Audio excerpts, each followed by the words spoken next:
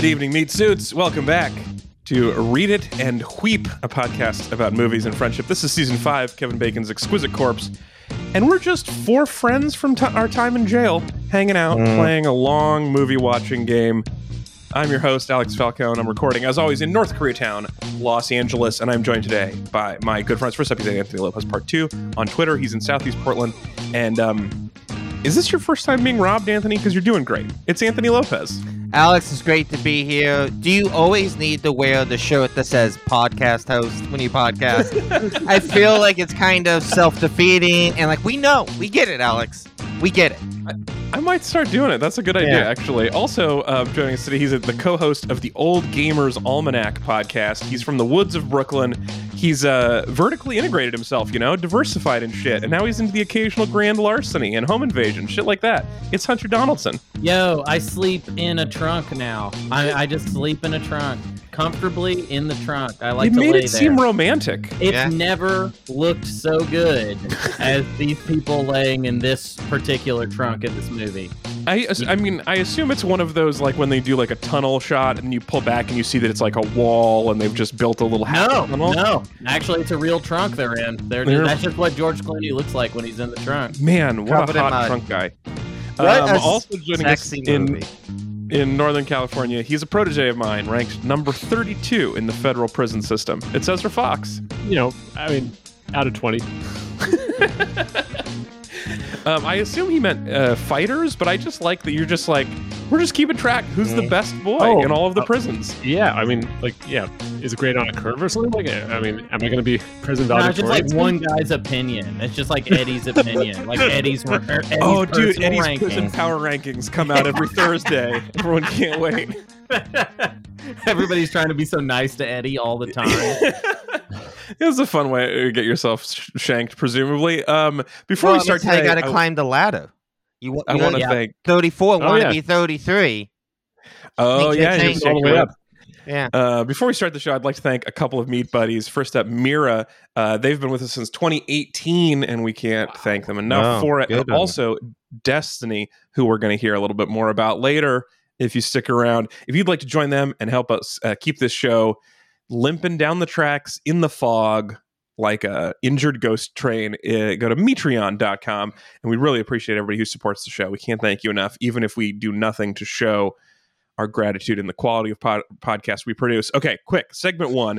2 things we need to cover this week on the news. First, personal news from Ezra and I. So Ezra and I launched our new project this morning to much fanfare and some significant embarrassment. So, oh, yes. You may remember this a few weeks ago. I mentioned this in the show. So Ezra and I had, we made a little business account for the money we made from when our novel went viral a couple months back. We set aside a percentage of the money to do something silly on TikTok with, since we got this money doing something silly on TikTok. So we had a little, we took advice. We asked people to suggest stuff. And the 2 most common things people suggested were give it to charity or give it to me. And I will say it was about 10-1 give it to me versus give it to charity. But those were the 2 most common ideas. But I mentioned before, you went and bought Twitter with it, right? Yeah. I was going to buy Twitter, but it's just too many bots. I just don't. That's true. I like the bots. It's too many humans. That's my problem. Too many the humans and the bots are the problem.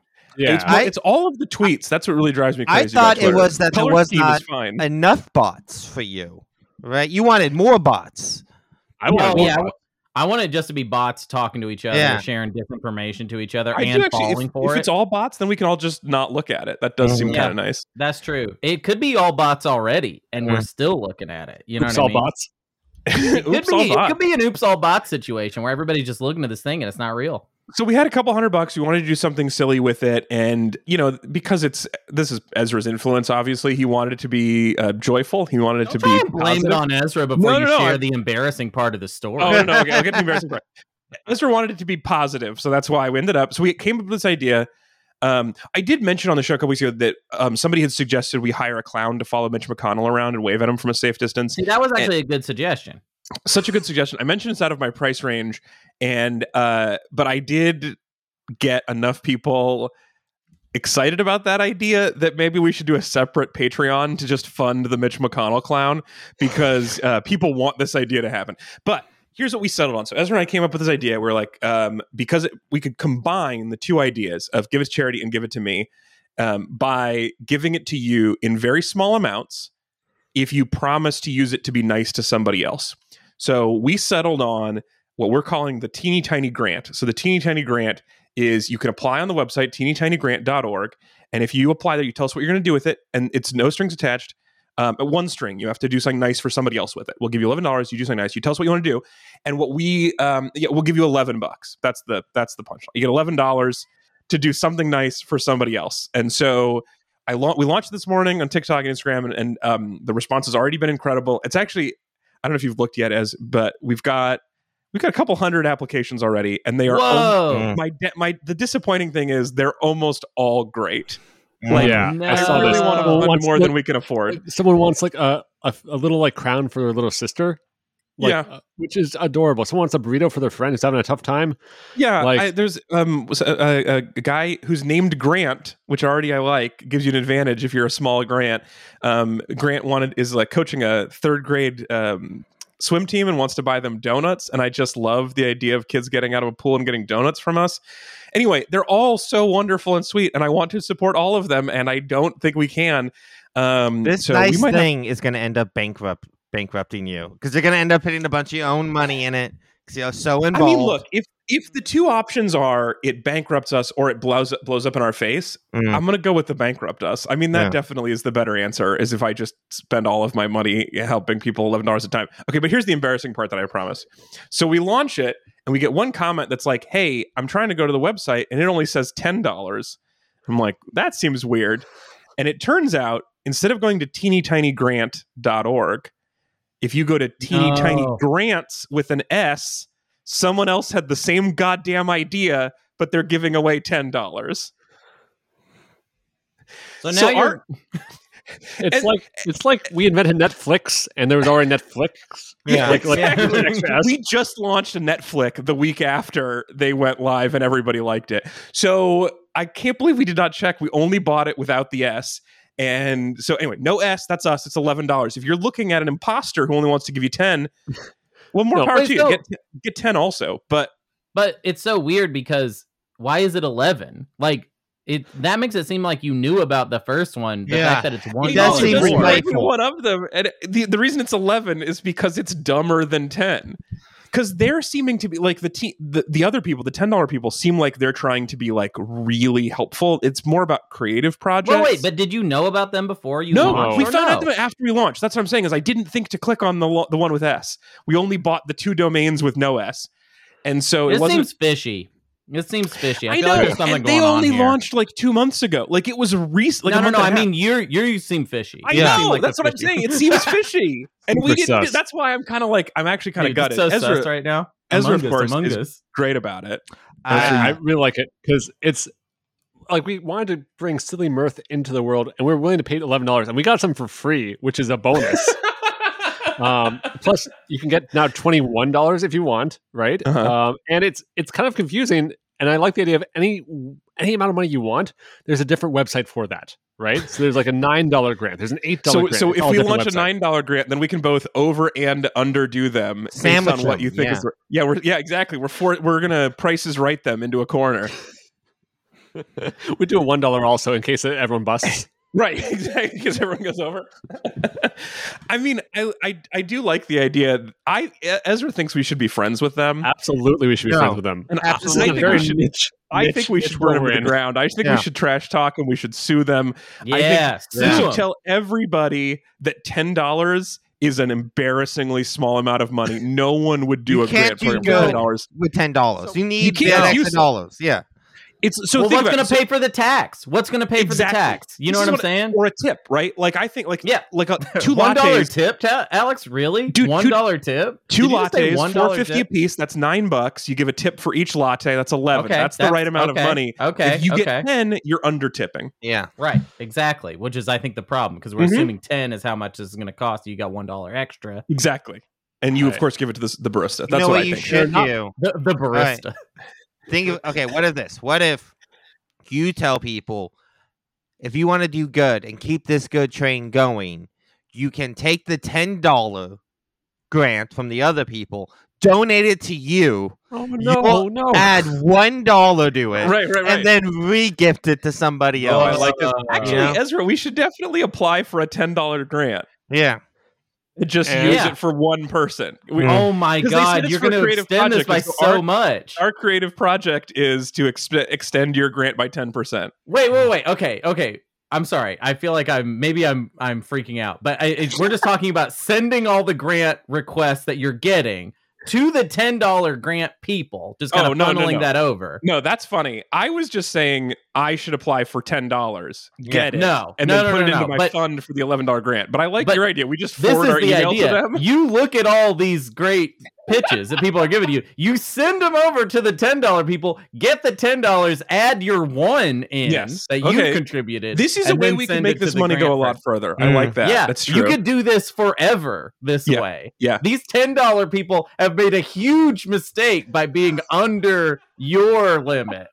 Instead of $50, or instead of doing maybe 50 grants, we could now do 500 grants. You could do 500 grants, 5,000 grants. You have to do this. This is exactly the type of fraud that you need to be involved in. Well, so if you have an idea at home for something you could do with $11, that would be nice 10, for someone else. Okay. Or go to teeny-tiny-grant.org if you would like $11. If you only want 10, you find the other one. You can do that. We might be just forwarding your email to them anyway. So teeny-tiny-grant.org. I really appreciate it. Okay, really quick. One more thing. Anthony, I am so interested to hear you actually explain this out loud. So you've been texting us about it, and I am still thoroughly confused. So please, for the rest of our news segment, the actual news in the movie world, it was Morbin time over the weekend. What is happening? Well, it's been Morbin time for a few months now, actually. Okay. But yeah, so this weekend we got to see a studio misunderstand memes, go all in on them in a way we have not seen since Snakes on a Plane. That was the last time something like this happened, in which a studio. But didn't that kind of work? Snakes on a Plane fucking cratered. It left a big smoldering hole in the earth. Yes. But that was a movie that was. Oh, there's all these memes, all this hype. It's a joke everywhere. We're going to be printing money. And then everyone was like, we just like the jokes. What the fuck are you talking about? We're not going to watch that movie.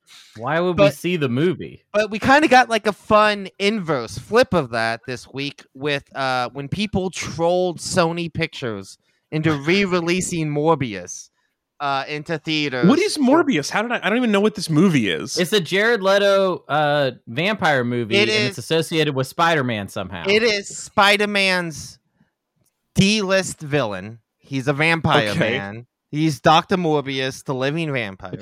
Vampire Man would have been a better name for the villain. Yeah. To be fair, it's almost that. Yeah. I mean, we're close. But yeah, so Morbius, if you guys have not seen a movie in the last 2 years, you might not have seen the trailer for Morbius, but Morbius was the first trailer for Morbius came out in January 2020, and it just kept getting delayed because of COVID. So if you had seen a movie at all in the last 2 years, you probably saw a Morbius trailer attached to it. I saw the Morbius trailer 50 times over the last 2 years in theaters, just because it was on every movie you would go see. And this is Sony. This is not Marvel. So this is still part of that crazy deal where they get to make a Spider-Man movies as long as they constantly make Spider-Man movies. Yeah. So the thing with this is that like Sony was really, this is not connected to the MCU.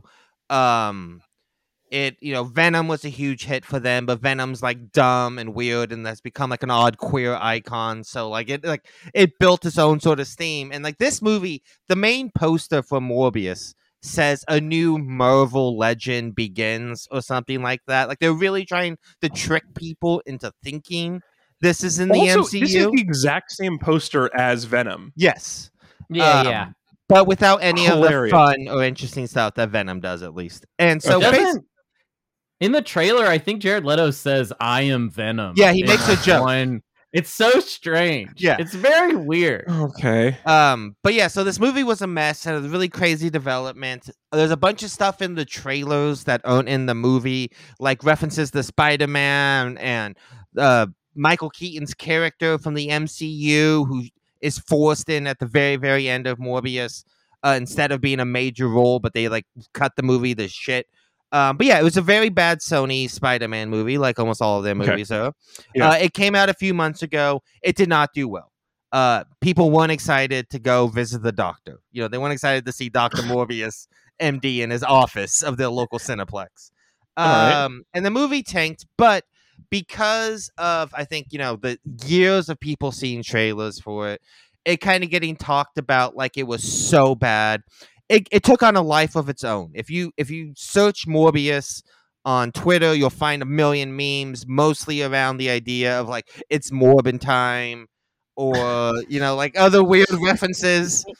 You know, or like I'm gonna morb out right. Yeah, I'm gonna now, morb like... out. Yeah, Morb heads unite. Morbius sweeps.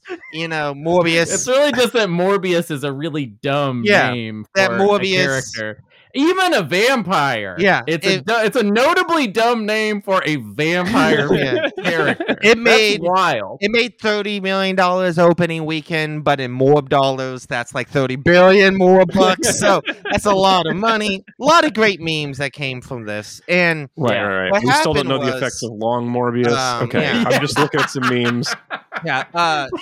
So someone at Sony saw these memes and was like, this must mean people love fucking Morbius. Which is, by the way, this is like the best thing that's ever happened in my opinion. Yeah, so like this idea that Sony is like, we're doing so good. Yeah. It feels like maybe they had like a person whose job is to give them a graph of how many people have tweeted about each of their properties that day. And so they just counted the occurrences of the word Morbius and didn't bother to read the actual tweets, which are like, it's actually very funny that Jared Leto gets to be in the worst DC movie and the worst Marvel movie at the same time. Yeah. Like, so if you just only saw Morbius was related there on the graph, you're like, people are talking about that's Morbius. A hit. Yeah. That's a hit. This thing about they're looking at it, they're like, no such thing as bad publicity. Yeah, and the thing about the memes is that it's like so few people saw Morbius that you don't actually know if he actually says it's Morbin time in the movie, right? Like that people.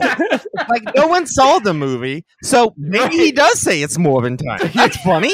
That's a funny like your idea. Curiosity, a key aspect of the story. Your curiosity is not enough to where you would go see this movie to double check whether he says it's Morbin time. Well, that's the thing is like I have seen the only thing I've seen of Morbius, the closest I've seen to the movie was I saw it how I believe the director intended it, which is I saw the whole movie in GIF form.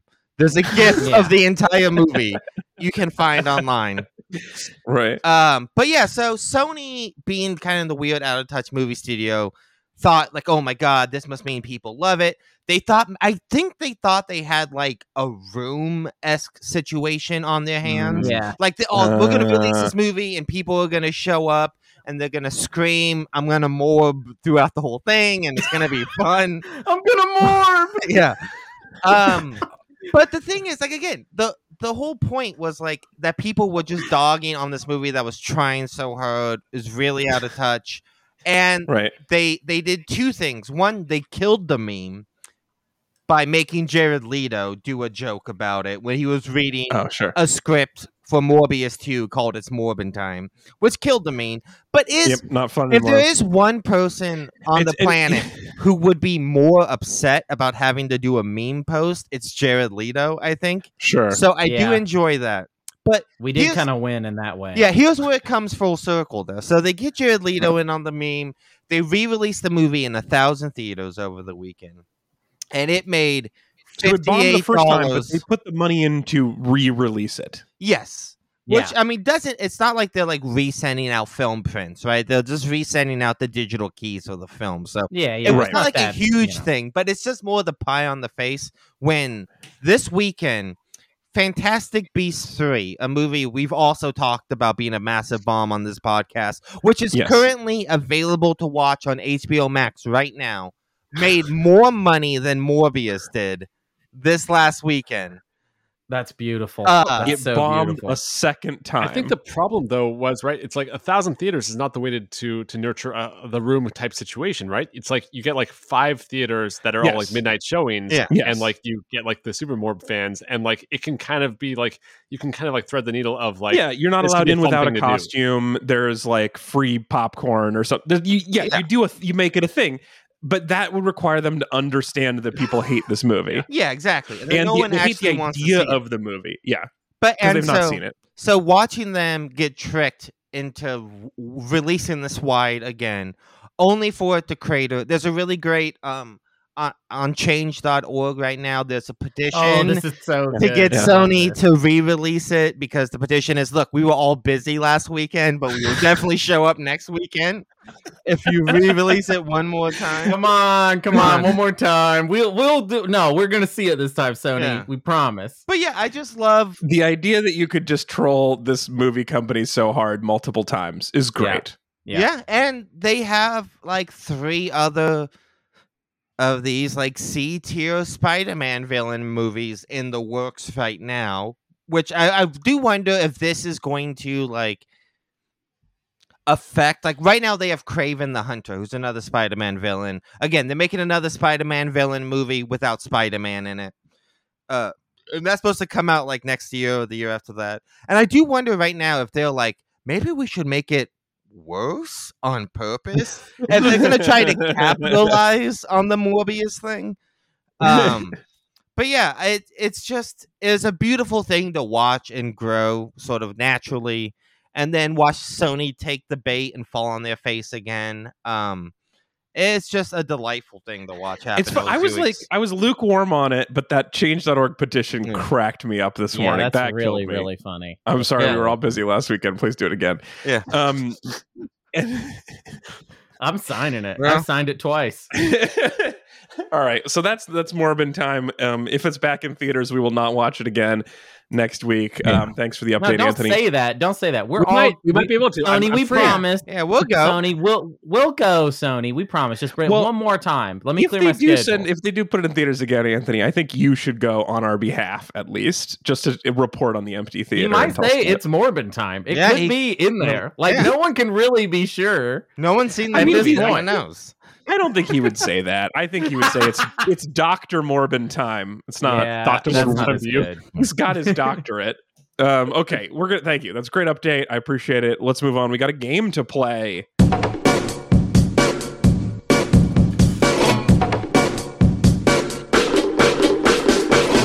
right, it's time for segment 2 of the game. This week, we watched the film Out of Sight, the 1998 American crime comedy film directed by Steven Soderbergh and written by Scott Frank, adapted from Elmore Leonard's 1996 novel of the same name, starring, of course, Mr. George Clooney, Jennifer Lopez, Ving Rhames, Don Cheadle, Dennis Farina, Albert Brooks, and most importantly, uncredited Michael Keaton, who was also in Batman last week. I mean, this movie also stars...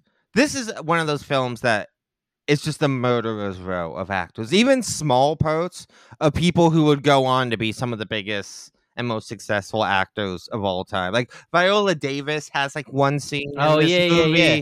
Don Cheadle is obviously went on to be huge.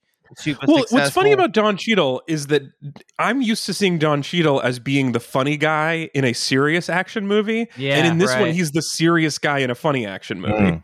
I think he's kind of... Isn't he supposed to be a little funny, though? Yeah, he's kind of funny, right? Occasional things, right? Like, could fall in Sling Sharp. Yeah. But mostly, he seems like he's very serious. And anyway, just kind of a fun... It was like a Don Cheadle flip. That's what I thought of it. Louis Gomez, Kathleen Kenner, Steve Zahn is hilarious in this. Ving Rhames. Samuel Jackson cameo? Samuel Jackson, Yeah, briefly Sam Jackson? What was that about? Yeah, it was great. Luis Guzman, yeah. Very fun. Incredible cast. Just a stacked cast in this. The Anne Lewis one, I didn't realize we had seen her before in RoboCop. Mm-hmm. Oh yeah. She's Murphy's partner. Yeah. Wow. And wow. I mean, all of this is like less impressive to me when I was remembered that Steven Soderbergh made Ocean's 11 like 2 years later, which is like action comedy with everybody famous. This is wild. This run that he goes from 98 to like 2000 is incredible. Yeah, I was gonna try to bring that up, but yeah, this between like it kicks off with this. He does the Limey. The year after that, he's nominated for Best Director twice in 1 year. He does Aaron Brockovich and Traffic, and immediately follows that up with Ocean's 11. Like all those movies are like pretty okay. I think Out of Sight is probably my favorite of those.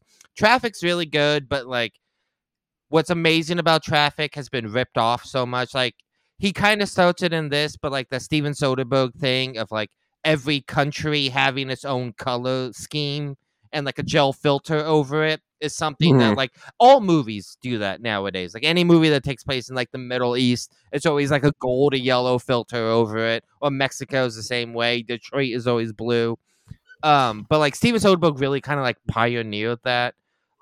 He's one of like the most interesting filmmakers. I guess this just feels so much like Ocean's 11, and Ocean's 11's like there's a few things going on, but one of the things is we hired all of the actors that were available. And so this feels like, of course it's a murderer's row. Steven Soderbergh's thing is hiring all of the good actors at one time. Calling everybody and being like, are you free? Yeah. Like, do you have anything right now? At this point, though, he could still not like make high budget things, right? So this is what makes this, I think, especially impressive. Yeah, this is like his calling code breakthrough movie. Like Sex, Lies, and Videotapes was obviously like in the late 80s. But like Steven Soderbergh's also one of those guys who goes from he's like the ultimate one for you, one for me type of director. But it's usually like one for you. Then I'm going to make 4 movies I shoot on an iPhone, all with non-actors. And I'm going to shoot it real fast. He's just, if you look through Steven Soderbergh's IMDb page, he is just so incredibly prolific. He's retired like multiple times. He keeps coming back. He does like his last several films have been shot almost exclusively using like phones. And like he doesn't have a lot of his movies nowadays. He doesn't have any crew. He does everything by himself. Because that's the way he like keeps his budgets down, keeps stuff down. He like there's like 5 people who work with him on the back end and the actors. And he like sets up all the lighting and everything, shoots it on a phone, is recording, having someone else record audio. He's just such a fascinating, weird guy who then also goes and does these huge blockbusters with 1 million famous actors and huge studio budgets behind it. He is just such a interesting. I think he probably hits more than he misses. But I mean, when you take that many swings, like that's going to happen. Right? He's such a, like I said, incredibly prolific, fascinating filmmaker. So I don't know anything about this, but I also need to say first. I need to summarize it for people who haven't seen it. But before that, Ezra, this is your pick. Why are we watching? Why are we watching Out of Sight this week? So I mean, like, it gets me where I want to go, which is setting me up, setting this up for the best movie ever. Obviously, Endgame. 1 move away now. It's so close. You can taste it. 1 move away to multiple actors, right? Yes. Yeah. You get Sam Jackson. You get Don Cheadle. Presumably another one because everyone's in it. But yeah, I mean, honestly, I think I saw this right when it came out. This felt really formative to me at the time. Like, great. This is why you rob banks, right? So, I mean, like, no one made me do it, but a movie did make me do it. So, well, it's definitely why you always leave the engine running, no matter where you go. Right? It's not good for the environment, but it's worth it. I got electric. No, I mean, there's so many moments like this that really felt like deep in there, basically, where I just remembered a lot of it. I feel like maybe I've seen it 2 or 3 times since that first watch. But I mean, I kind of realize it now. It's like this is basically a rom-com. It's just with the trappings of like it's a male acceptable kind of version of it, basically. So it's like it's like you got to meet cute. It's like it's about this romance between the two of them, but like the outside of it is like all this like dude acceptable crime stuff that's pretty fun. I always loved, I think, Elmore Leonard. I was coming off of, I think, really liking Get Shorty before that. I think for the most part, this holds up pretty well for me. I think this movie rules. Yeah, there's some parts where it's like some of the dialogue bits where it's like, this is, I don't feel like this line would still have made it in here anymore.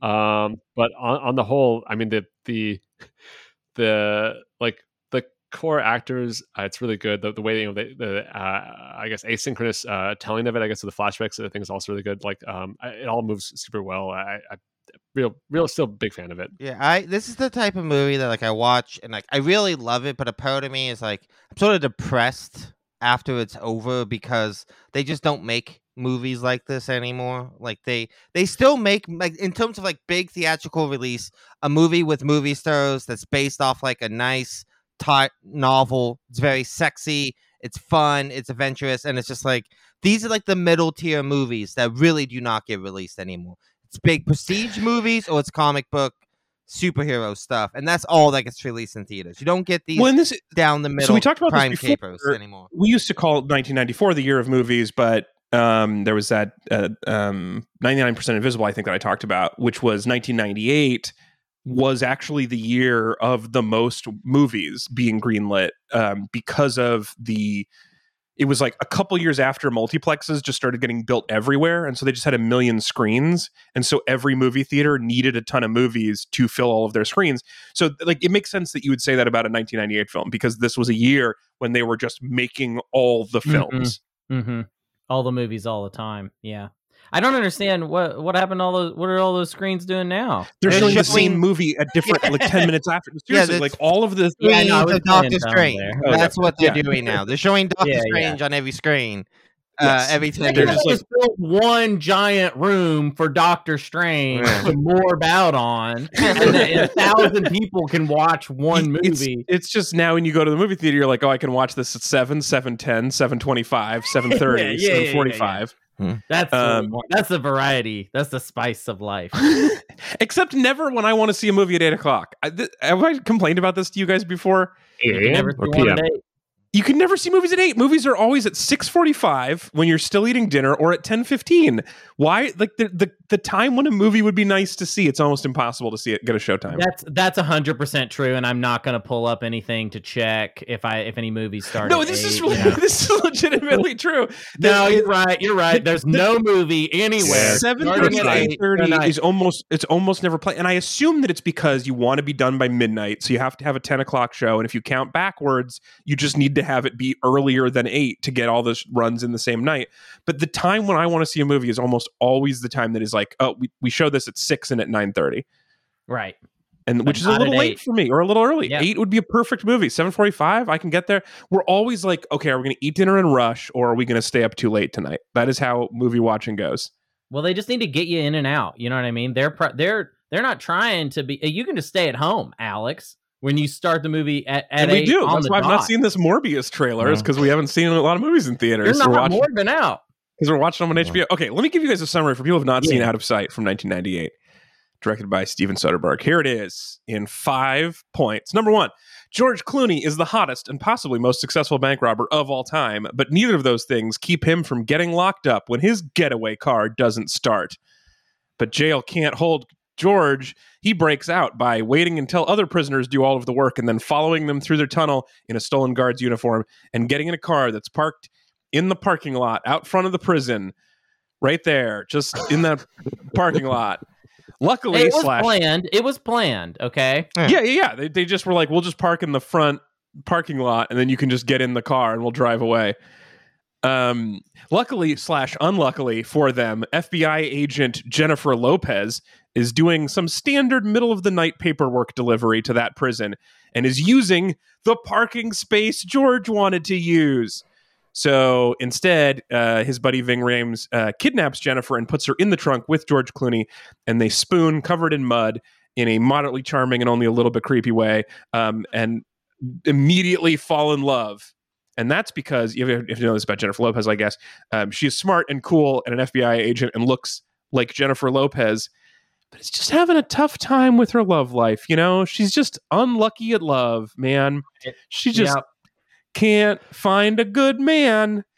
She found Michael Keaton. She found Michael Keaton, but she found doofus Michael Keaton, not like Batman Michael Keaton. This is doofus Michael Keaton from Jackie Brown. Yeah. Which, by the way, in terms of like one scene comic performances, Michael Keaton is so fucking dialed in. And I get like he already played this character a few years before, so he like has a baseline. But Michael Keaton, most of his dialogue in this movie is like no and yes. Like he's a lot of one-word answers, but they're so fucking funny. It's like, especially the line I referenced at the beginning when Miguel Ferrer is like, "You ever think about wearing a shirt that says undercover?" The pause Michael Keaton takes when he's like, Yeah. "No." It's so good. It's so fucking dialed in. Yeah. And It's such very good. a good line. He's so fucking funny in that one scene. Yeah, that's true. Also great love is it. that my wife did not realize he had ever played Batman, and when I told her that, she found it really hard to believe that guy was appealed Batman. to a director as a Batman. Yeah. It's and pretty weird. It is pretty fun. Yeah. Also, quick tag. So, Karen Cisco, not FBI actually. She's a U.S. Marshal, Yeah. and there's a fun show also that Carla Gugino was in for like one season basically that focused on that character. It's a recurring character in Elmore Leonard stuff that I like. Yeah, there's also great if you've ever watched The Incredible Justified, which is also an Elmore Leonard series based off one of his books.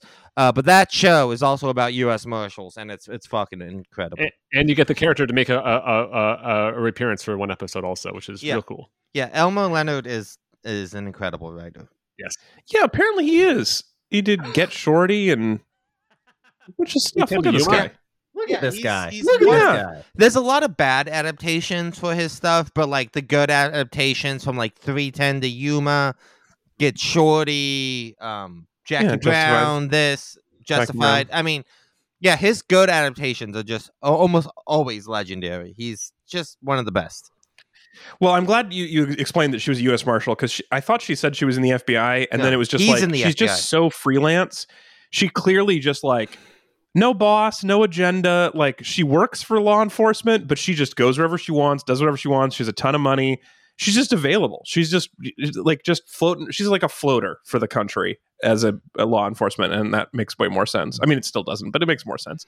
Okay, so she decides since she's freelance, she can do whatever she wants. That she's going to help. Do you know what U.S. Marshals do, Alex? Do you know what a marshal's job is? Like what their specific what U.S. Marshals do? Hey, I don't. I'll fess up right now. Yeah. I don't. I mean, I would guess transporting prisoners. That is a big part of it. Yes, U.S. Marshals' main jobs are transporting prisoners, prisoner recovery, and like helping with certain other crimes. But it's mostly they're like bounty hunters. Yeah, they're like state-sponsored bounty. They're like Boba Fett's, like state Boba Fett. But yeah, U.S. Boba Fett is a much better name. Like, U.S. Boba, the U.S. Boba Fett. No, but if Boba Fett worked for the man, I don't think he's cool anymore. I mean, he did work for the man. Dude, I don't think Boba Fett's cool already. Oh, take that. I'll take a stand. Okay, that's fair. He wears a bucket on his head. It looks stupid. Boba Fett's arc is literally working for the man. He's working for Darth Vader. He falls into a hole, and then, as we all know from Book of Boba Fett, decides to get into local politics.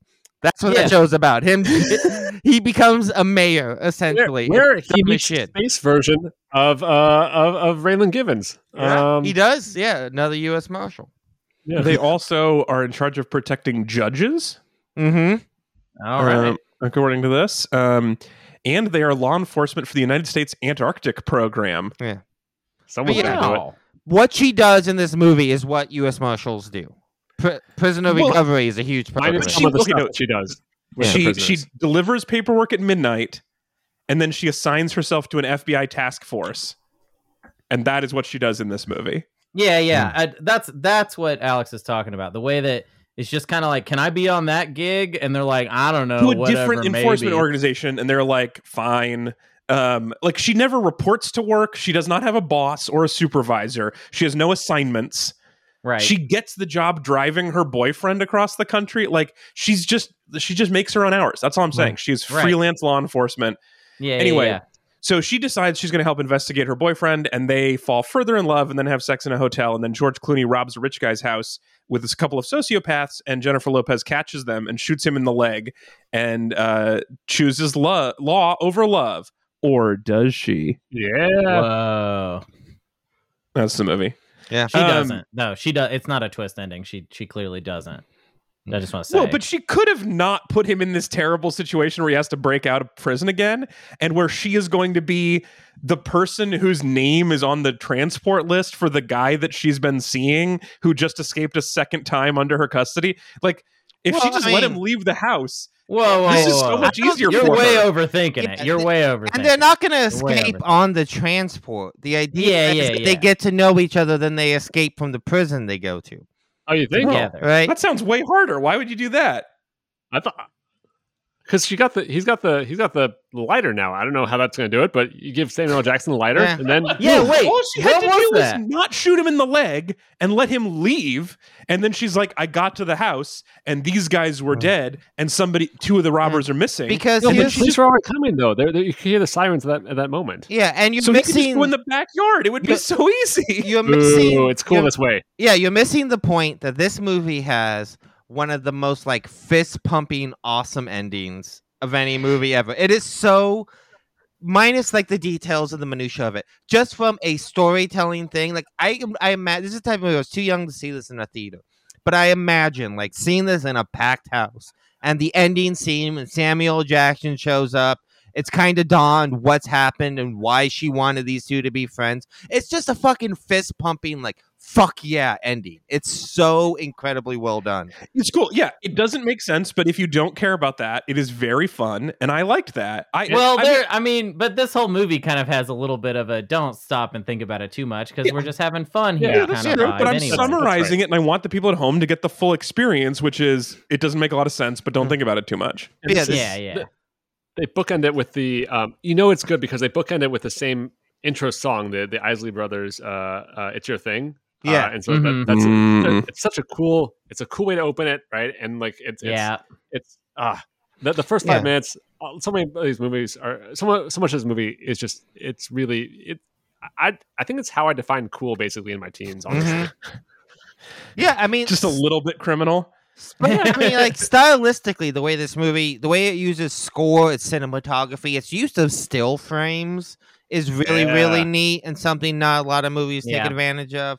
Like I said, that early sort of color coding for each major city has its own sort of color tone. Who we haven't even talked about yet is Steve Zahn, who's also in this movie and who I love and is so fun. And as far as like you mentioned, liking the Michael Keaton comedy moment, there are 2 absolutely perfect comedy moments in this movie. And the first one is Steve Zahn at the weightlifting bench where he gets up and as he's talking, he tries to lift weights and just goes down the dumbbells and they're all too heavy until he gets to a little tiny one. And they don't talk about it. They don't make a scene about it. He's just in the background, not being strong enough. And it's very, very good. And then the second, probably my favorite moment in this entire movie is where George Clooney's thinking about his girlfriend and they're in Ving Rhames' house and he goes, "Here, catch," and he tosses him a beer and it just goes right by him out the window.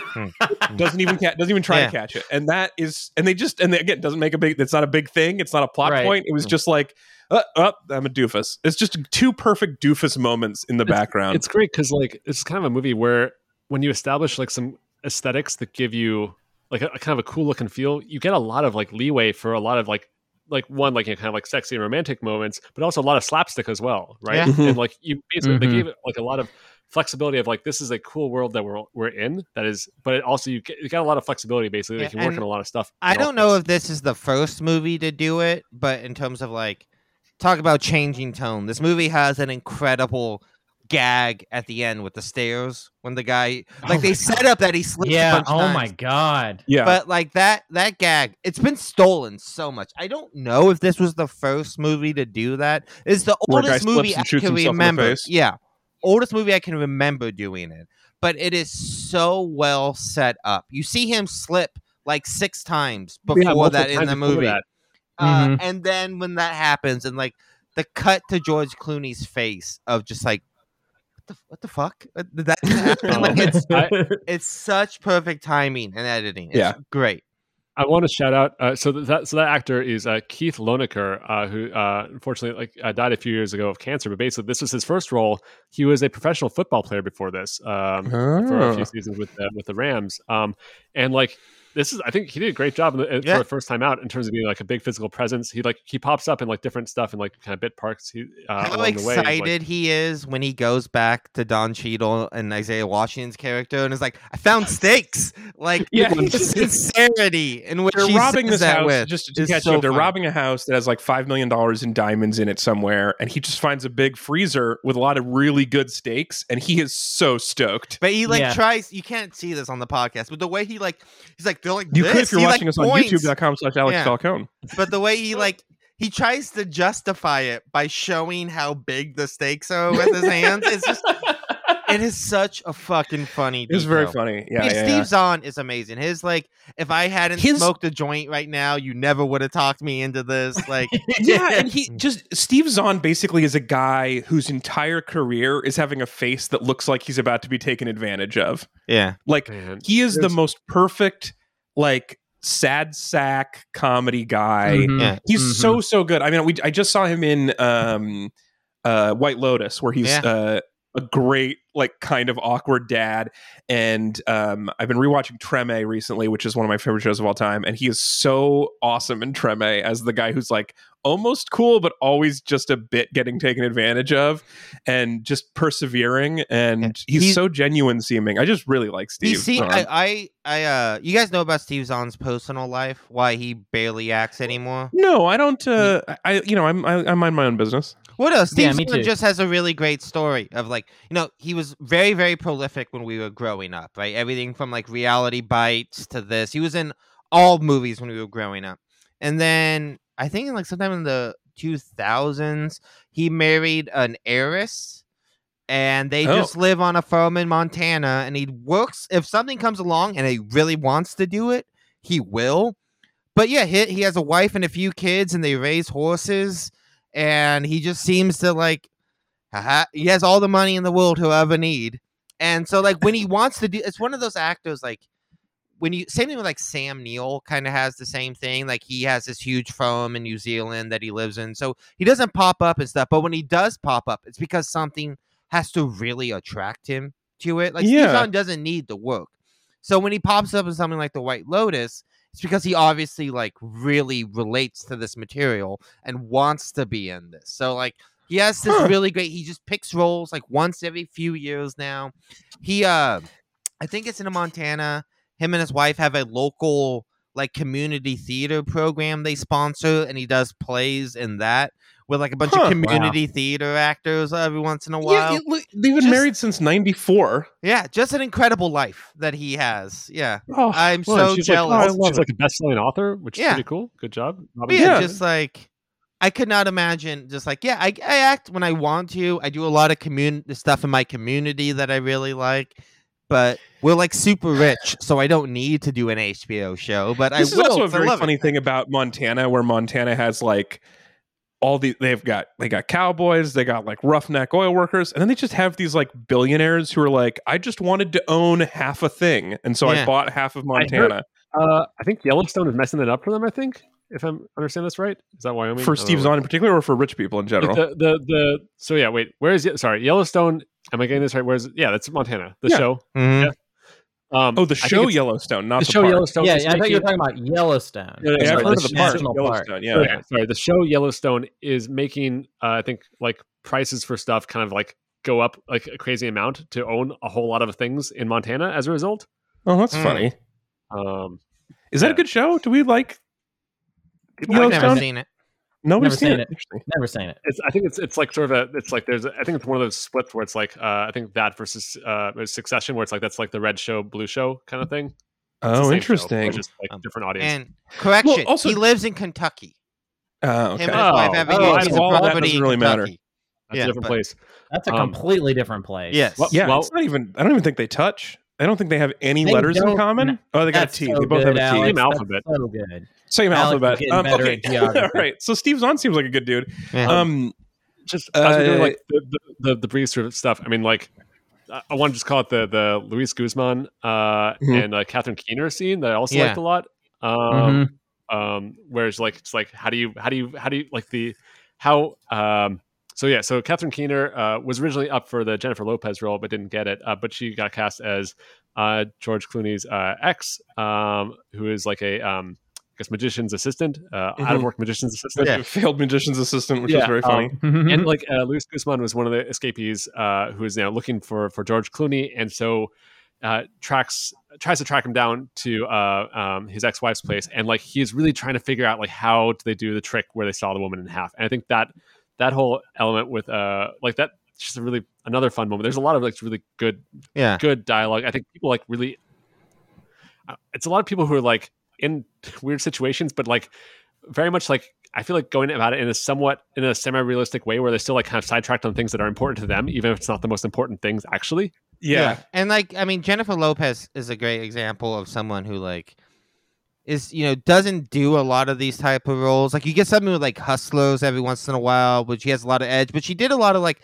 especially like kind of rom-com stuff. You didn't get to see her being like tough or edgy, but in this movie you really get a chance to sort of see everything she does. One, she can be incredibly sexy, incredibly tough, very, very funny. Her scenes with Dennis Ferreira, who plays her dad in this movie, so again, just pitch perfect. They just have very, very natural rapport. I love the fact that like you don't really see her talking to her dad about him, but she's clearly explained like, Dad, I met this criminal, I'm kind of in love with him.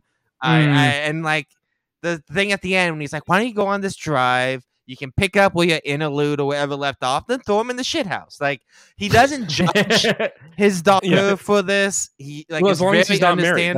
That's what all he wants for his daughter's boyfriend is for him not to be married to somebody else. Yeah, it's because he's real shitty to Michael Keaton, who seems like an okay dude, but he's married, so that's a problem. Yeah. The like the tit for tat. I think Jennifer Lopez is good in this movie. I do. I enjoyed her. I think my main feeling from this movie is that the action comedy movie is pretty good and has some very good comedy moments, and that there are some really good character things, and that the romance, the rom-com part, is just not very well written. Yeah, their meet cute is not very cute. I just don't believe it. I don't believe that there's any reason for them to. Yeah, it doesn't make any sense. I don't understand what she is interested in any of this. I almost feel like the movie. The movie sort of tries to suggest like this is how hot George Clooney is, that you just need to believe that this woman is just already in love with him. And I'm like, why? Like, why? Is he really that hot? That's the only thing I buy is like the only reason this makes sense is because George Clooney is so hot.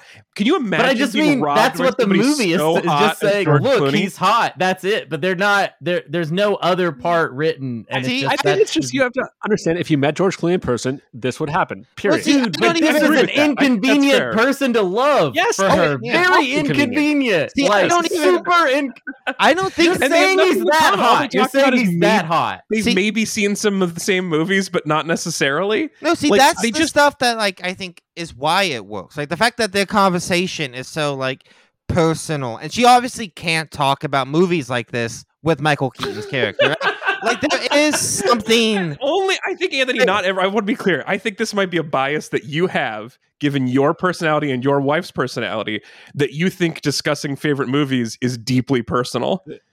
I know that this is a thing that you care about more than most things, but man, if I was stuck in a car and someone was like, "Oh, I've seen a few movies," I would be like not that attracted to that. I think.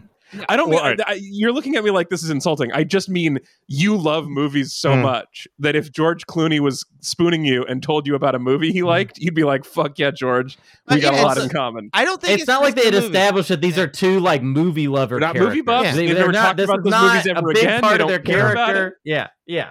It's just supposed to, it's a rom-com where we're supposed to believe the romance is all from these slight times where they see each other and magic happens, and that is like the least persuasive kind of romance to me. I think that's like, and their scenes in the hotel are really dumbly written.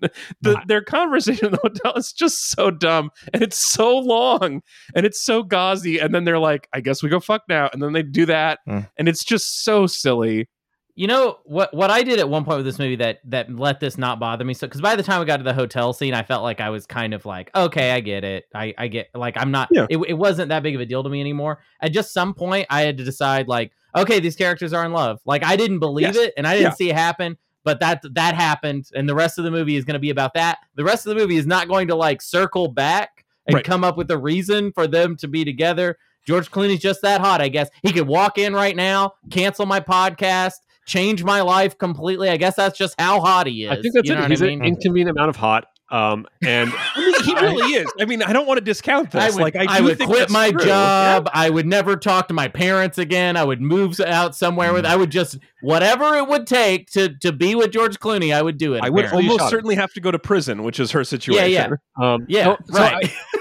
I don't know if I saw this for the first time. Now I have no idea how it would read. But like at the time I saw this, this was very much like this felt very defining in terms of what romance was. Where it's like this is like for better or for worse, this feels like that surprising connection, I guess. And when I saw this as like, I guess like a 13, 14-year-old, that was very much what I was like hoping for and craving. And like, that's where it's like, this is, I got it. Yeah. It just works for me. I think that unspoken chemistry is just there, right? Like it's that like just two people who see each other in any circumstances, these two would be attracted to each other, right? And I think it just works for me. I don't know. I'm not. So I am like skeptical of the way it's written, but I will say, I don't know if you guys remember this, but this happened like 2 months ago where a guy broke out of prison with the help from a U.S. Marshal, and they like were on the lam for a few weeks, and then I think Blaze of Glory died. I think they both died. But it was like, and I was like, oh, this is a sweet romance. I really want to be into this. And then the guy had just like murdered some people, and it really takes some of the shine out of someone getting out of jail when you learn what they did before.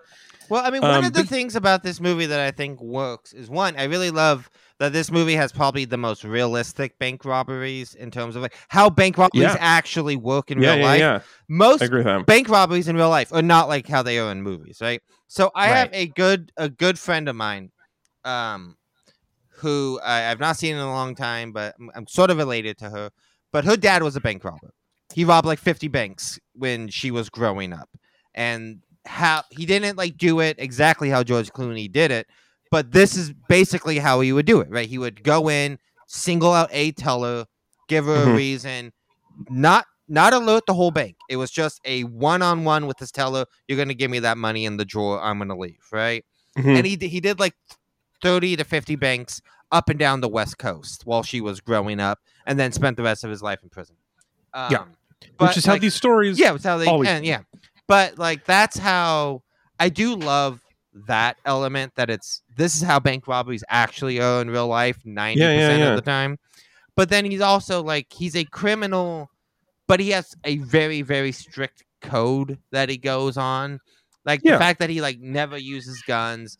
He actively talks about like he's disgusted at the insinuation that he's gonna like assault her in the truck, right? Like it's a very interesting character for a career criminal that they really walk the line to make him likable.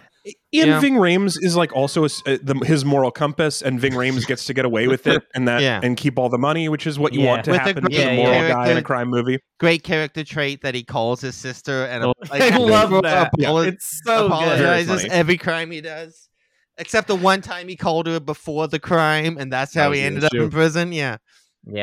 That's really so funny. So this story from last month. So they were on the lam for about 2 weeks. She was working at the prison. She escorted him to a doctor's appointment, and then the two of them just disappeared forever until they got cornered 2 weeks later. And then she took her own life, and he was on trial for capital murder charges before that because he's a piece of shit. And it's the idea of this Bonnie and Clyde romance breaking out of jail, I was like so ready to be into it. And then when I read about him, I was like, oh no, this guy sucks. I don't want this guy to be happy. I want this guy to be in jail, I think. I hate this guy. I guess real life is just more complicated. All right, the last thing I want to say about this movie before we move on is that I have definitely seen this movie before, and I just completely forgot about it. And after I watched it for this, I just kept forgetting about it. When people would ask what we watched this week, I would forget. And there's something about this movie that just feels like a little bit, like if I'm not looking at it in the moment, I can't remember it. There's something about it where it is out of my mind. Yeah, that's if weird. I'm not looking at out of sight, it is out of mind. I got you. Okay, I think it actually is the least memorable title, honestly. I think is the issue. It's because of your memory problems that you have. Yes. Yeah. Okay, that was not worth the walk. Okay, we have a couple more quick things we got to do. Next up, we need to get the official quality ranking of Out of Sight from 1998. Ooh. Where on our list of the 19 best movies of all time of season 5 are we going to place Out of Sight 1998? I'll give you some tops if you want. I think it's usually helpful to remind everybody. Yeah. So The Third Man is still the best movie of all time of season 5, followed by Edge of Tomorrow, Eternal Sunshine, One Flew Over the Cuckoo's Nest, and Batman, and Apollo 13, which is legitimately the best. And then Michael Clayton, since we're talking about George Clooney crime movies, we probably should include that on the list. And then after that, Battleship Potemkin, Taking of Pelham 1, 2, 3, In the Cut, and then around 11, 12 is where we have I think our subjective quality line, where Princess Diaries and Life Aquatic happen, and then it goes down from there. Yeah. So somewhere around 11, 12. So, okay, so Batman is in the top 5, and Michael Clayton is currently 7, and then the quality line is around 11 or 12. So where do you guys rank Out of Sight on this list? I would put this right behind In the Cut on that list. Okay, so you would put it just barely above the quality line. Yeah, I think all of the movies, I think the quality gap from like everything up until In the Cut are all bangers, all great classic movies. I don't think there's a single bad movie in that list. And then I think Princess Diaries, Life Aquatic, Cable Guy are all right, like to middling, and then it gets bad. But I do think that it's not like I'm not pitting this. So this is better than all the middling movies, but it's not as good as the good movies. Yeah, I mean, I'd say it's as good, but I just think the list kind of, I'm not going to put it above like In the Cut or anything, which I think a lot of the stuff above that. I ignore In the Cut's placement because it is non-canonical. Yeah. It's non-canonical. I wasn't there that episode. I think I would put this right below Batman. Is like where I would put it. I liked it better than Michael Clayton. I don't like it better than In the Cut, but In the Cut is number 1 on my own personal list of all these films. So I do not. So you put right after Batman? I'd put it. Yeah, right below Batman on the list. Above Apollo 13. Above Apollo 13. Oh, is that really just right? I'm not doing that bit on purpose this week. I just want you to know. I'm glad, even on an instinctual level. Yeah. Even on an instinctual level, I'm doing it. Ezra, where do you put it? It's 4. It's above. Above Batman. Above One Flew Over the Cuckoo's Nest. Cuckoo's Nest. Yeah. This is very much like I picked this because I love this. So. Wow. Okay. So I'm going to say, the list is reads a little different to me. I do think In the Cut's in the weirdest place, but I also didn't enjoy it while it was happening. But I liked this more than Battleship Potemkin. I do think this should settle near Michael Clayton because they are similar. I think outside of the lead, they're really not that similar. It's weird that you... they're just George Clooney being a charming criminal. That's very similar. He's not a criminal in Michael Clayton. Totally, he's so not. Different. He's not a criminal in Michael Clayton? What are you talking about?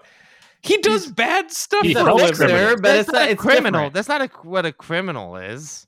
The person who does bad stuff? He's more charming and Out of Sight. I like him. Yeah. I actually don't really like him in general, but I do like him if he's in a Steven Soderbergh movie. I think the worlds that he makes for George Clooney are like perfect worlds for him to inhabit.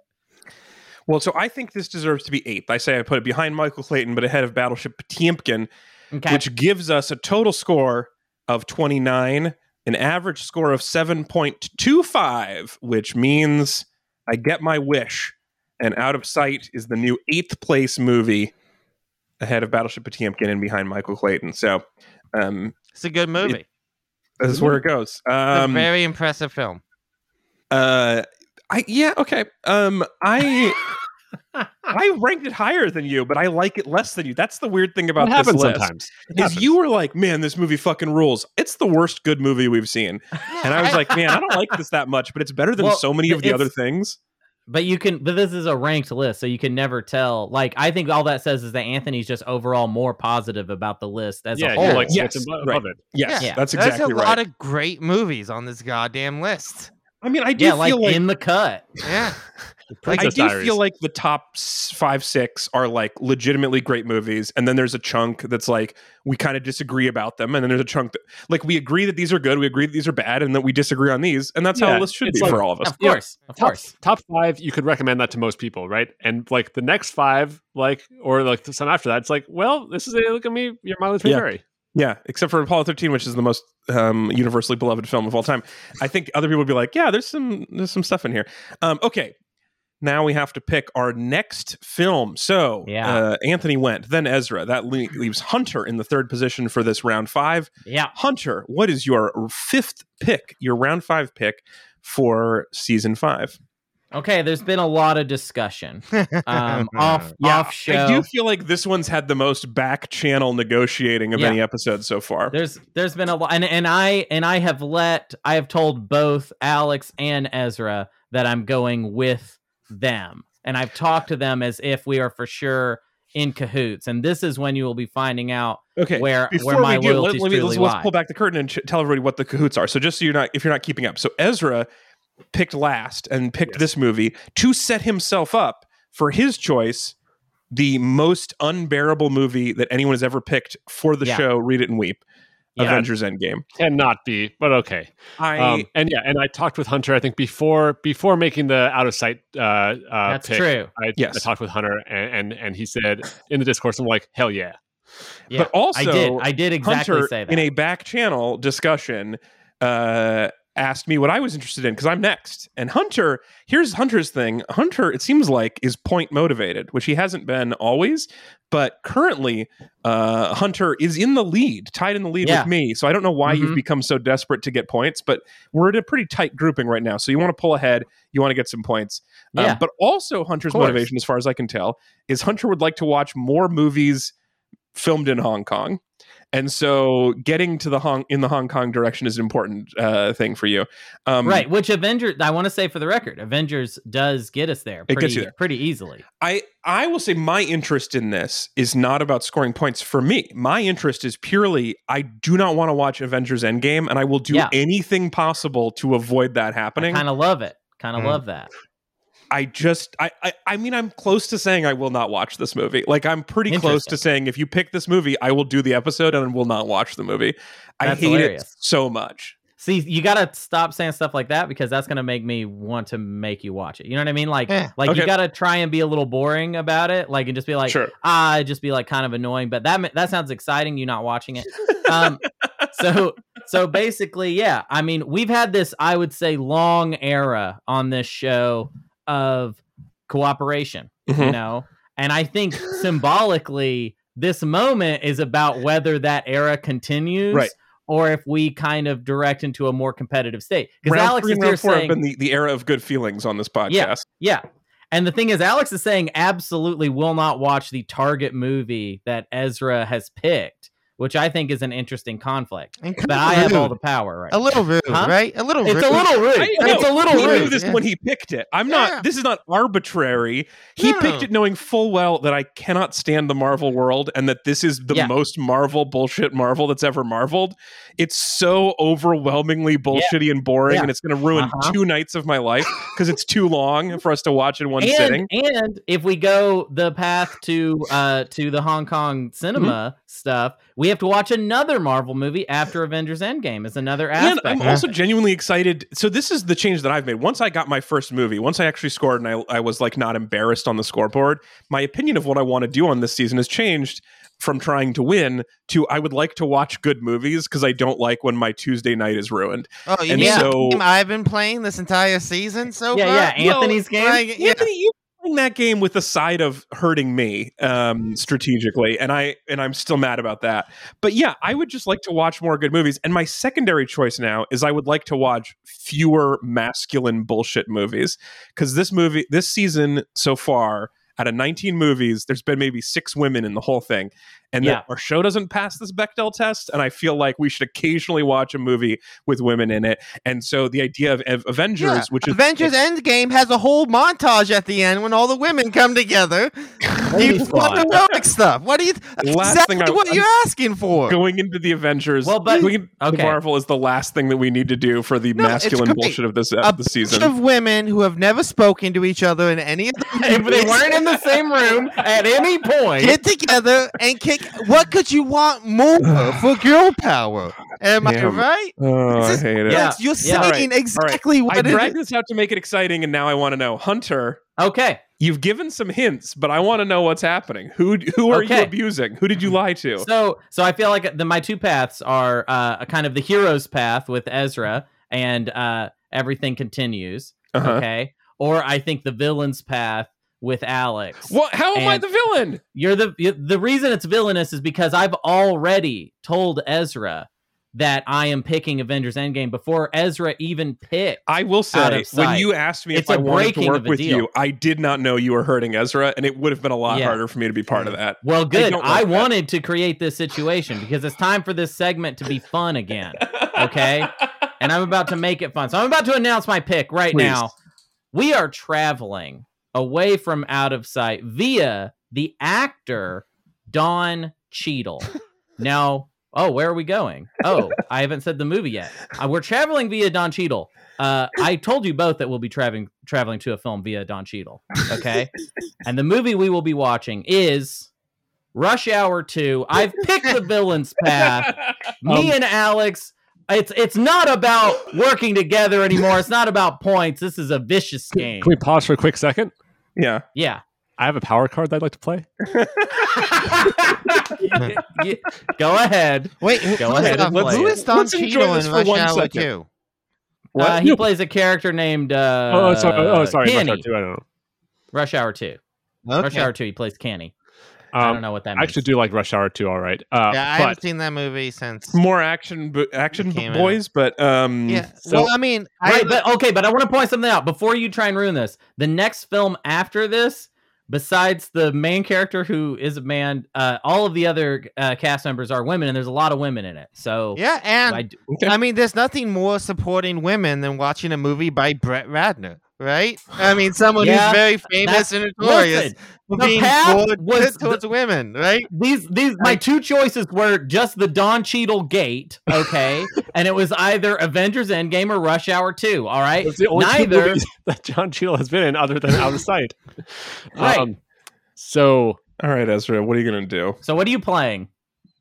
So, this is trade places with another player in the turn order. I would like to trade places with Hunter. Well, so you just get to go again? That doesn't make sense. No, wait. I don't know how to resolve this. Yes, how do we resolve this? I do feel like if you had said this before he picked, you would be next. But if he's made a pick and you trade places with him, pick's already happened. Then you're just second and third in the past, maybe? I don't know. Yeah. Is that how, do you not read this as him making an official pick? I don't know. Yeah, that's how I... Well, this is an issue of timing windows is basically what's happened. So when do we read the effect as happening? Is this when Hunter casts his vote or after Hunter casts his vote is really the discussion. So I think what's interesting about this, Ezra, is that you could trade places with me. Yes, and then that would be the play. But you can't go back through Don Cheadle. So is there a second person in Rush Hour 2 that is also in Avengers Endgame? Let me look at Rush Hour 2. And see if I can get to. But then when does Alex get a turn? This doesn't make any sense. In round 5. He's canceling me. He gets 2 turns, and I get no turns in round 5. That's not the intent. That's not the rules. This is the great thing about our power cards, Hunter, is that they are not fact checked. They're not. Yeah, there was no designer for them, so there's no intent. Anything somebody tweeted at me, I put literally straight into the machine. And you didn't even read it once, did you? I mean, I read some of them on the air, but I don't know. So I mean, it's hard to say. But I'm not sure. I wonder if he's already gone. So, yeah, is it in the pick? Does it I mean, here's the thing. If I know that I'm going to lock it in, I guess at that moment. Well, I don't know. Here's why I actually I like the interpretation that it's outside the time window, because it gives you the gamble where you could have traded places with him to ensure this, but you didn't know he had turned heel at that point. So you had to you had to wait until he decided, to know whether you're going to do it. And which so is why I played it the way I played it. I'm always about the window, know? Lay it, play it is something that will make some people listening to the show laugh, okay? I just said that. Well, I know for a fact some people are laughing. This is the part of the show that's the most for your crossover audience with your other show. And so I think if that's how they would normally, if you would interpret that in a Twilight Imperium way. Right. Lay it, play it wise. I just broke a non-binding deal and it's too late to do anything about it. Now I think you could switch with Alex. I think it's dirty that the card lets you go pick 2 movies, because you could also just use this. You just use this to get 2. Why doesn't it just say pick 2 movies in a row? Because that's how I can. All right, I'll add that to the power cards list. Well, then I think we're doing I'm going to play a different power card then. Yeah, play a different one. Play one that might make more sense for the situation. Okay, guys, it's Spaghetti Night, and I am now throwing out the movie. So, It's Spaghetti Night can only be played after another player has chosen the film. Their choice is now void, and they must pick a film directed by Sergio Leone. So, Hunter, you have just lost Don Cheadle to Rush Hour. Okay, but oh no. Power card negated. As Hunter, okay, and now Hunter, you need to pick Once Upon a Time in the West. Wait, hold on a second. I'm now like to trade places with Hunter. So and Don Cheadle is now up for grabs. Wait, no, but if you trade places with me, you have already to pick played a Sergio Spaghetti Leone card. movie. You have to pick Sergio Leone. Are you serious? That's you. If you trade places with him, it's still Spaghetti Night. Yeah, surely. Does it? Yes, it's still Spaghetti Night. Oh my God, Ezra! I like this idea, Ezra. But you can trade places with him, and then you get to pick the you get to pick the Spaghetti Night movie. But all right, you know what? I'll leave this on there. Hunter, you pick your Spaghetti Night. Wait, before you do this, I think in order to make this actually, Spaghetti Night, we need something. All right, now it's Spaghetti Night. Okay. Thank you. Well then, it turns out I could. Yeah, go ahead. Whatever. How are you going to make this better or worse, Anthony? I think especially because Alex, talks about how he doesn't have a lot of time to watch movies. He doesn't, and I think Sergio Leone will really. I think Alex just needs to see a really long movie to appreciate what a long movie can do. So I do like this. I cannot suggest enough. One of my favorite movies of all time, one of the greatest of this director's career, is the fabulous 166 minutes long Once Upon a Time in the West. Well, so this is an interesting check pick my for me. Letterboxd. It's on my Letterboxd as one of my favorite films. It's my Yes, and you may recall it's also a movie that I watched last year. So do I even have to rewatch the whole thing, or is it soon enough after? Absolutely. I quite enjoyed Once Upon a Time in the West. It'll be weird to watch it this soon after, but I liked that movie a lot. The Good, the Bad, and the Ugly is also almost 3 hours long. Yeah. So I will just say, if we're trying to influence for that reason alone, Hunter. Yeah. I have been wanting to watch The Good, the Bad, and the Ugly, and I have watched Once Upon a Time in the West. I have not seen it, and what else is in his?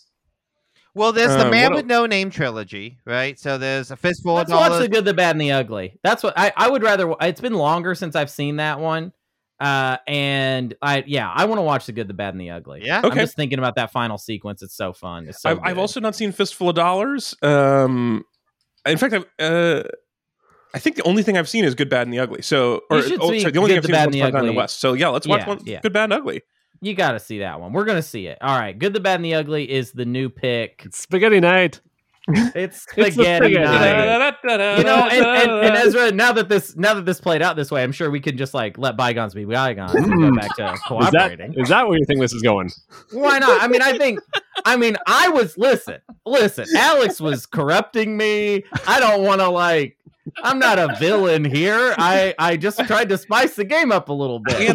Anthony, I need your opinion here while they fight. We're not fighting. We're besties. We're good now. Are we going to be able to get out of Good, Bad, and Ugly? Where are we going to be able to go with this, Anthony? Clint Eastwood had a quite sizable career. Okay. You have the bad guy, Lee Vance. No, that's not his name, but Lee Cleef. Lee Van Cleef. Lee Van Cleef. He's in a bunch of stuff, including like we could go from like Escape from New York from here or something like that. A lot of great movies.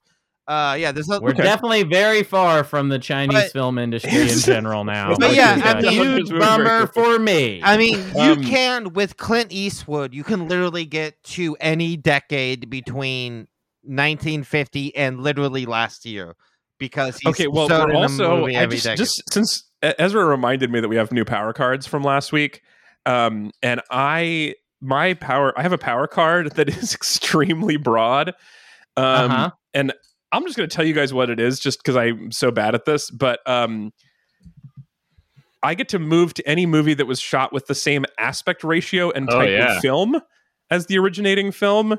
So I don't know if that would get me to China, Hunter. Maybe you can help me with that. Oh, yeah. No, for sure. That's a broken card. Most of the cards are broken. That's part of the fun. We just that one's really broken. Well, actually, this one, So Good, the Bad, and Ugly was shot in 2.35. 2.35. Well, we can. I'll figure this out. This will be that out there so that someone else can help because I think we're going to be able to, if not this one later. So that'll be fun. Okay, excellent work, you guys. Good Havoc. I love when this happens. Yeah, I like that. Not too many power cards were played. Last time we played them all at once, and I'm glad it was just this one. It's just Ezra, this one. I think that other one you've got, you should play it. You know what would really ruin it for us? Is if you play it once the new order is established. Yeah. So that you can ruin, if me and Alex are going to be working together, we're obviously going to want to be 1 or 2 in the next thing. And now you can perfectly ruin that. Yeah. So this is Hunter's pick. That means I'm last next week, the last for round 5, which means we're going to do a redraw, which means I could potentially go twice in a row. Although I've never been first before. So why would it start now? Or if Hunter gets it, we could work together. So anybody who wants to partner with me as a chance to go next week is an option. I'm very excited to watch Good, Mad, and Ugly. This worked out well. It's too long, but at least it's not going to ruin 2 nights. It'll be a fun 2 nights. Here's the problem, Alex. If you're just taking your medicine, like you would not have to worry about Endgame. I'm going to keep on trying to get after it. So it's this is not a smart plan on your side. It might be the most gettable movie to get to ever, but that's why I think it's fun, Ezra, if we try and stop you from getting there. Do you understand my motivation there? It's like you will get it eventually. I know you will. There's no way. I also think There's it's no way like you won't get it.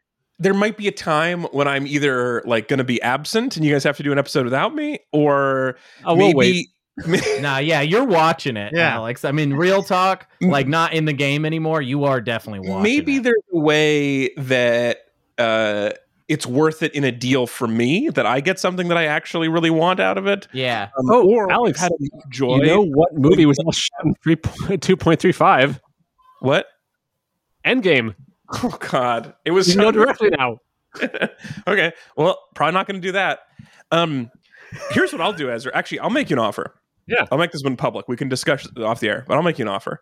If I can move via my power card to watch Endgame after this, I will do that in exchange for all 5 of the points, and I get to pick your next movie.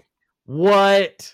That's ridiculous. That's not a good deal. Don't take that deal, Ezra. You'll be able to get to it way easier. Well, I guess, we'll have to see. Just wanted to put it out there. Okay, you guys. Endgame's like the easiest movie to get to. That's like the easiest pick in this whole game has been Endgame. Come on. You can honestly probably get to it from the Good, the Bad, and the Ugly. There's so many people. I haven't looked yet, but you probably can. All right, we're going to have to wrap on that. It's been a long episode already, but we have one more thing we got to do. Please stick around while we thank Destiny.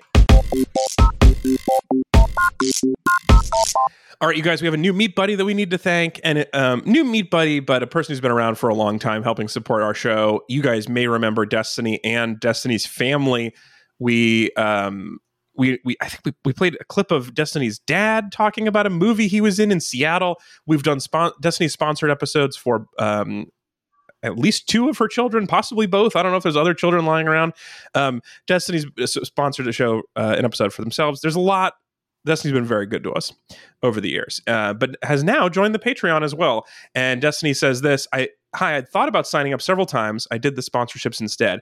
But when you had Guilt Amnesty, I thought about jumping on that. And then I was like, no, because I don't feel guilt. So I don't need to feel guilty anyway. I've done several sponsorships. I don't need amnesty from anything, damn it. If anything, you should feel guilty for giving one of my kids questionable family planning advice last time. Oh no. And I don't remember that, but it does sound like us.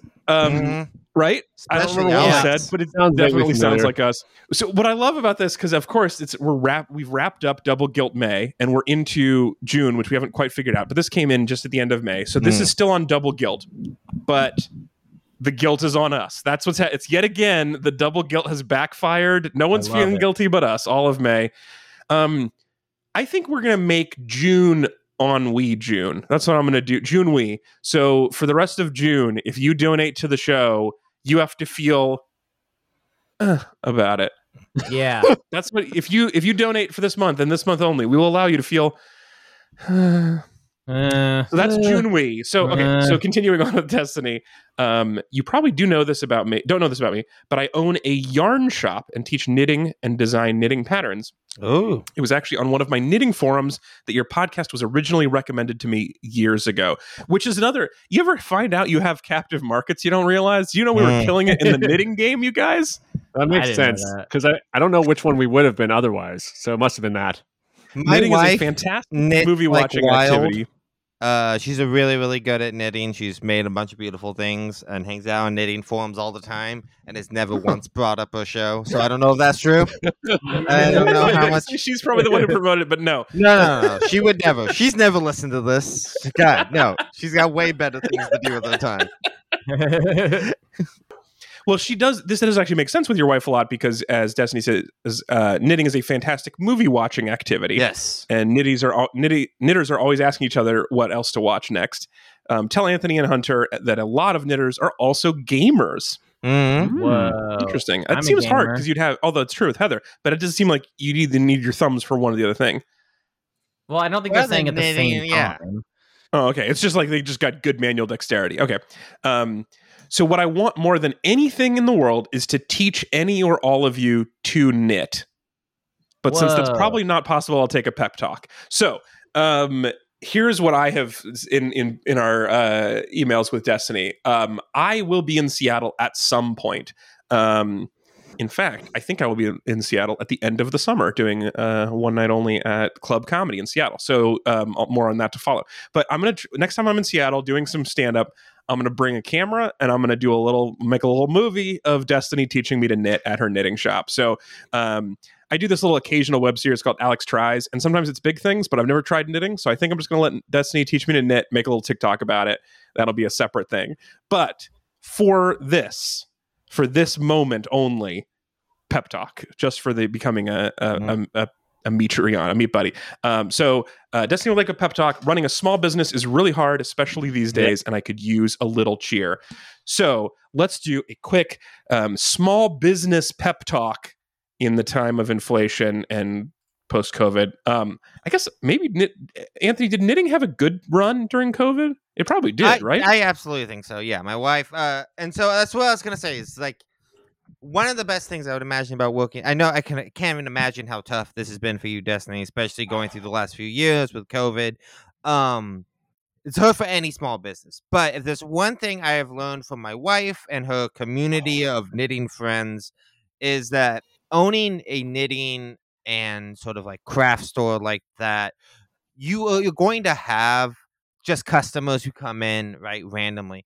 But what you're in a field that has built-in community to it. Mm-hmm. So over COVID, one of the things my wife did was she has her and her friends had the knitting stores they like, and they were going to fucking support them, rain or shine. The stores are not going to be victims of COVID. Right? Yes. So there was a lot of great stuff, especially, I don't know if this, imagine Seattle's not too different from Portland in terms of this, but over COVID, my wife and I, we went on a bunch of yarn crawls. It's something all the knitting stores got together and did. Oh, cool. They had things. So if you stopped by each one of them, you would get something. You could fill out like a bingo code. Each one of them had prizes from vendors and stuff like that. But yeah, so what I really got to notice doing these things was I got to see so many stores that people were much closer to the staff than they are at normal stores, the customer and the employees.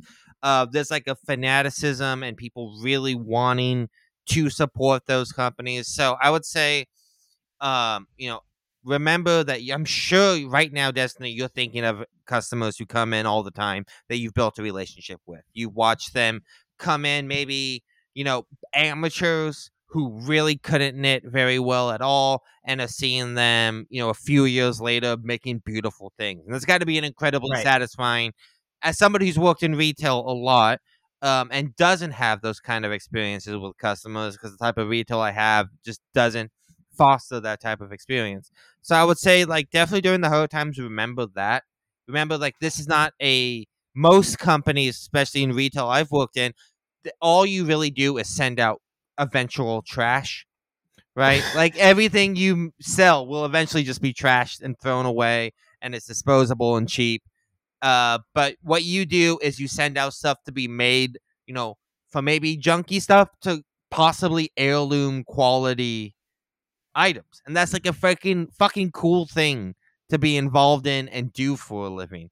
So I would say take solace. I'm sure you already know this. You don't need me to explain this to you, but that's like a very cool thing. And I'm jealous of people who get to work and own experiences like that, This is a little different from being a pep talk, but I obviously this is something that Destiny knows, but I think when you are inside stuff, sometimes you forget things that seem really cool because they're every day for you. So I do think that's a really helpful thing to remember, is just like what a cool thing that is. And not to say like you need to appreciate better, whatever. But this is a cool thing, and you might be so close to it you forget that you get to do all of this cool shit when other people have to do lamer things. Yeah.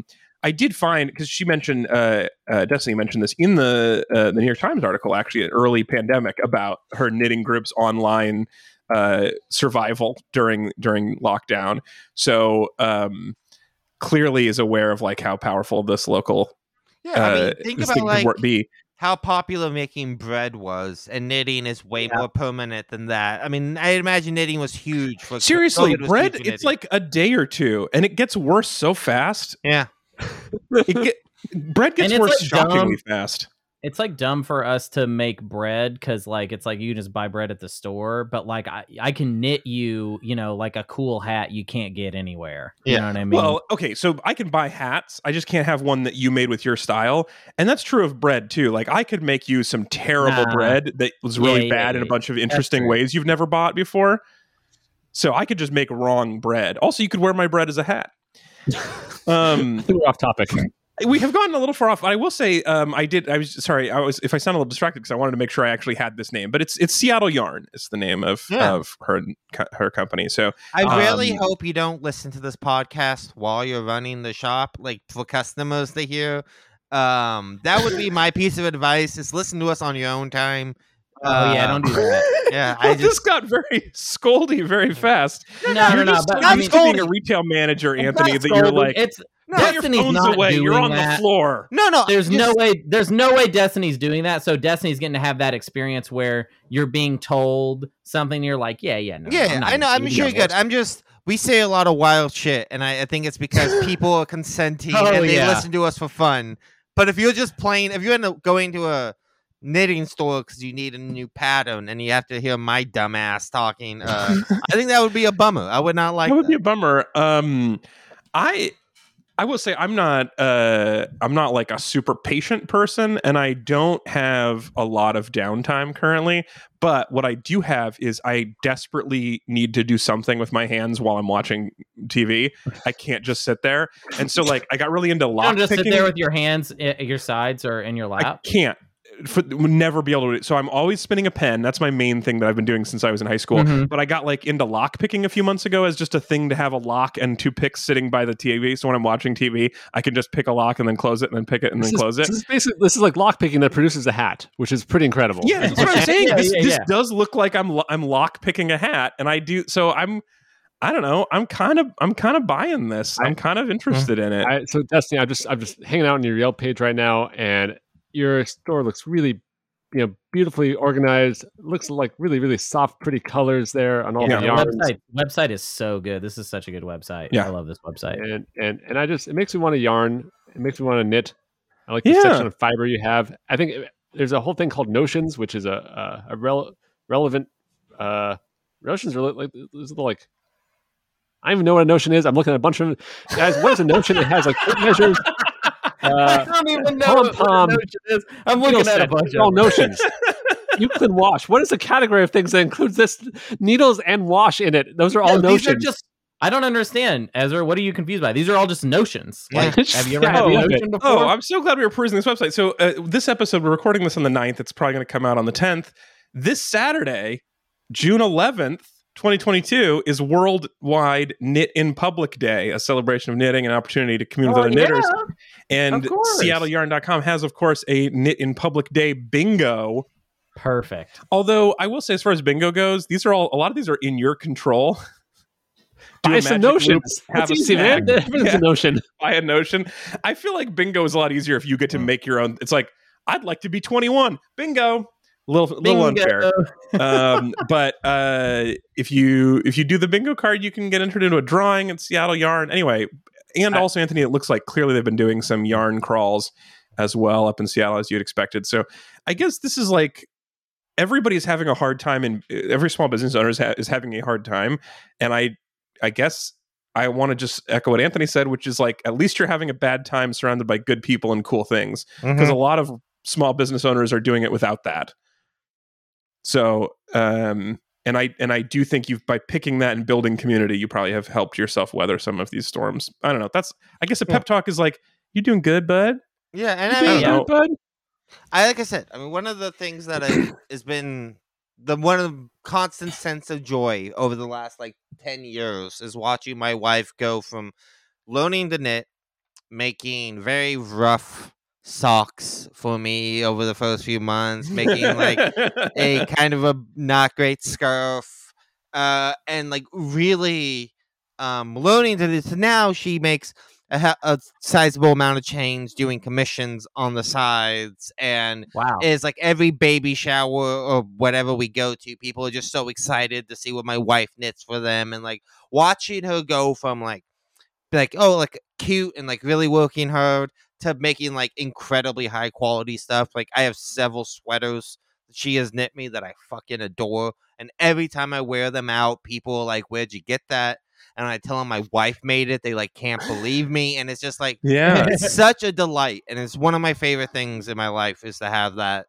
So imagine just seeing that every day with customers has to be awesome, you know? I love that. I will just say the last thing we have to do, because this is it's a standard pep talk for a new meat buddy. Have some more kids. That's my main thing. That if you take away one thing from this, it's I think 6 more kids is the right number of kids. Because especially if you're having a small business issue, one thing I remember from the 1700s, you have more kids, they work the farm, right? It's very affordable. Oh, they can help. Here's my issue, though. I feel like more kids might put it into perspective. Why are you donating to this podcast? I have mouths to feed. So maybe you're right. More kids. Maybe chill away. The fact that you have the disposable income now to give us money, to me, you have the perfect amount of family right now. That's a good spot. There's plenty of time to listen to this podcast before you decide to have more kids. And then once you're done with the podcast, then you can be like, all right, now I'm ready. You know what I mean? So just listen to the podcast. And then when you're done with it, when you're tired of us, then it's time to have more kids. And that's how we should factor into our listeners' lives. I mean, I think the main thing the audience knit little sweaters for your own baby shower. Not just Destiny, but I think everyone in general should remember that some of us have kids. So we really need this money. So not that many of us have kids, to be clear, but enough of us. But don't do that, Alex. I'm just helping. Be cool. I mean, be cool. All right, be cool. Some of us have kids. Right? There's a lot of kids to feed. Yeah, some of us have habits. All right, some of us have debts. Some of us we need that cash to keep. Yeah, we have more gambling problems than video games. Sure. Okay, video games are expensive. All right, I gotta buy them. They are so expensive. So expensive. All right. Well, we have to go. Thank you so much for donating, Destiny. And I just wanted to give you a little bad family planning advice at the end there. But we really appreciate you donating to the show and sticking with us for all these years. And I hope you got a lot of good knitting done today while you were listening to this. And I look forward to someday learning what's the smallest thing you can make, Anthony? Could I learn how to make a ring? What do you knit when you have an afternoon? Like a cozy? I've seen my wife tone out like full gloves in like a sitting, or like a baby shirt in a sitting. This would be my first try. So I it's think like something like a cozy, like a drink cozy, or like a fabric coaster, just literally a square. I think if you made a square, that'd be a good place to start. Cool. You know, I mean, I'm sure Destiny knows. She teaches people before, but all right, we have to get going. Thank you so much for donating. If you guys want to donate and join Destiny and get the weirdest pep talk and small business advertisement, go to Metreon.com. And I really appreciate everybody who donates to the show. Thank you so much for sticking with us for this long ass episode. This is a spaghetti western of an episode. This was like nearly 3 hours. We will be back with you next week talking about the good, the bad, and the ugly, all three at the same time. And bonus, we're gonna play Marry Fuck Kill with those three people. I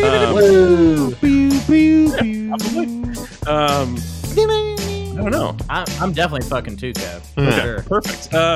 And I don't know what that means.